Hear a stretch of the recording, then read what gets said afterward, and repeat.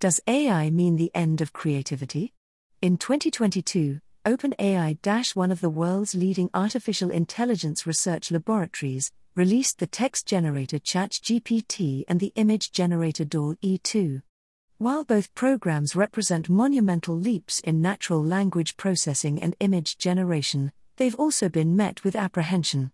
Some critics have eulogized the college essay, while others have even proclaimed the death of art. But to what extent does this technology really interfere with creativity? After all, for the technology to generate an image or essay, a human still has to describe the task to be completed. The better that description, the more accurate, the more detailed, the better the results. After a result is generated, some further human tweaking and feedback may be needed, touching up the art, editing the text, or asking the technology to create a new draft in response to revised specifications. Even the DALL-E 2 art piece that recently won first prize in the Colorado State Fair's digital arts competition required a great deal of human help, approximately 80 hours worth of tweaking and refining the descriptive task needed to produce the desired result. It could be argued that by being freed from the tedious execution of our ideas, by focusing on just having ideas and describing them well to a machine, people can let the technology do the dirty work and can spend more time inventing. But in our work as philosophers at the Applied Ethics Center at University of Massachusetts, Boston, we have written about the effects of AI on our everyday decision-making, the future of work and worker attitudes toward automation. Leaving aside the very real ramifications of robots displacing artists who are already underpaid, we believe that AI art devalues the act of artistic creation for both the artist and the public. Skill and practice become superfluous. In our view, the desire to close the gap between ideation and execution is a chimera. There's no separating ideas and execution. It is the work of making something real and working through its details that carries value, not simply that moment of imagining it.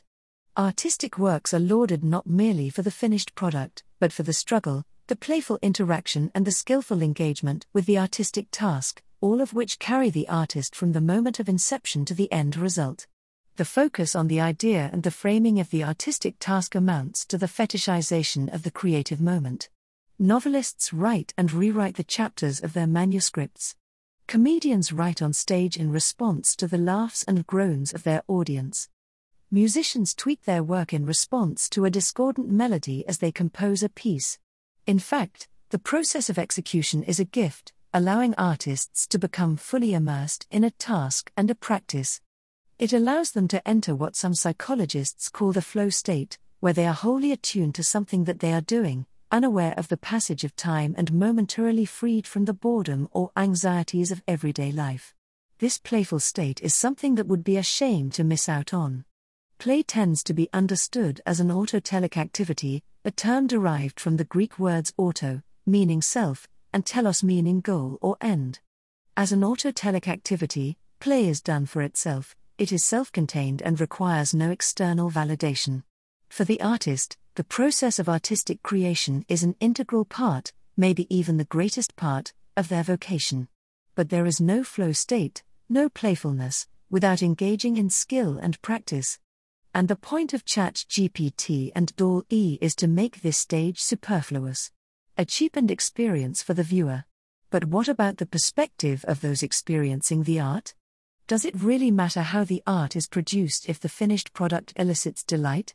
We think that it does matter, particularly because the process of creation adds to the value of art for the people experiencing it as much as it does for the artists themselves. Part of the experience of art is knowing that human effort and labor has gone into the work. Flow states and playfulness notwithstanding, art is the result of skillful and rigorous expression of human capabilities. Recall the famous scene from the 1997 film Gattaca, in which a pianist plays a haunting piece. At the conclusion of his performance, he throws his gloves into the admiring audience, which sees that the pianist has 12 fingers. They now understand that he was genetically engineered to play the transcendent piece they just heard, and that he could not play it with the 10 fingers of a mere mortal. Does that realization retroactively change the experience of listening? Does it take away any of the awe? As the philosopher Michael Sandel notes, Part of what gives art and athletic achievement its power is the process of witnessing natural gifts playing out. People enjoy and celebrate this talent because, in a fundamental way, it represents the paragon of human achievement, the amalgam of talent and work, human gifts and human sweat. Is it all doom and gloom? Might ChatGPT and DALL-E be worth keeping around? Perhaps. These technologies could serve as catalysts for creativity. It's possible that the link between ideation and execution can be sustained if these AI applications are simply viewed as mechanisms for creative imagining, what OpenAI calls extending creativity. They can generate stimuli that allow artists to engage in more imaginative thinking about their own process of conceiving an art piece. Put differently, if ChatGPT and DALL-E are the end results of the artistic process, something meaningful will be lost. But if they are merely tools for fomenting creative thinking, this might be less of a concern. For example, a game designer could ask DALL-E to provide some images about what a Renaissance town with a steampunk twist might look like. A writer might ask about descriptors that capture how a restrained, shy person expresses surprise. Both creators could then incorporate these suggestions into their work. But in order for what they are doing to still count as art, in order for it to feel like art to the artists and to those taking in what they have made, the artists would still have to do the bulk of the artistic work themselves. Art requires makers to keep making. The warped incentives of the internet. Even if AI systems are used as catalysts for creative imaging, we believe that people should be skeptical of what these systems are drawing from. It's important to pay close attention to the incentives that underpin and reward artistic creation, particularly online. Consider the generation of AI art.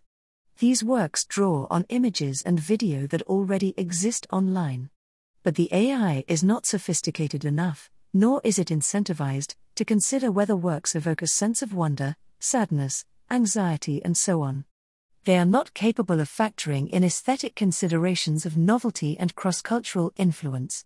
Rather, training ChatGPT and DALL-E on pre-existing measurements of artistic success online will tend to replicate the dominant incentives of the Internet's largest platforms, grabbing and retaining attention for the sake of data collection and user engagement. The catalyst for creative imagining therefore can easily become subject to an addictiveness and attention-seeking imperative rather than more transcendent artistic values. It's possible that artificial intelligence is at a precipice, one that evokes a sense of moral vertigo, the uneasy dizziness people feel when scientific and technological developments outpace moral understanding. Such vertigo can lead to apathy and detachment from creative expression. If human labor is removed from the process, what value does creative expression hold? Or perhaps, having opened Pandora's box, this is an indispensable opportunity for humanity to reassert the value of art, and to push back against a technology that may prevent many real human artists from thriving.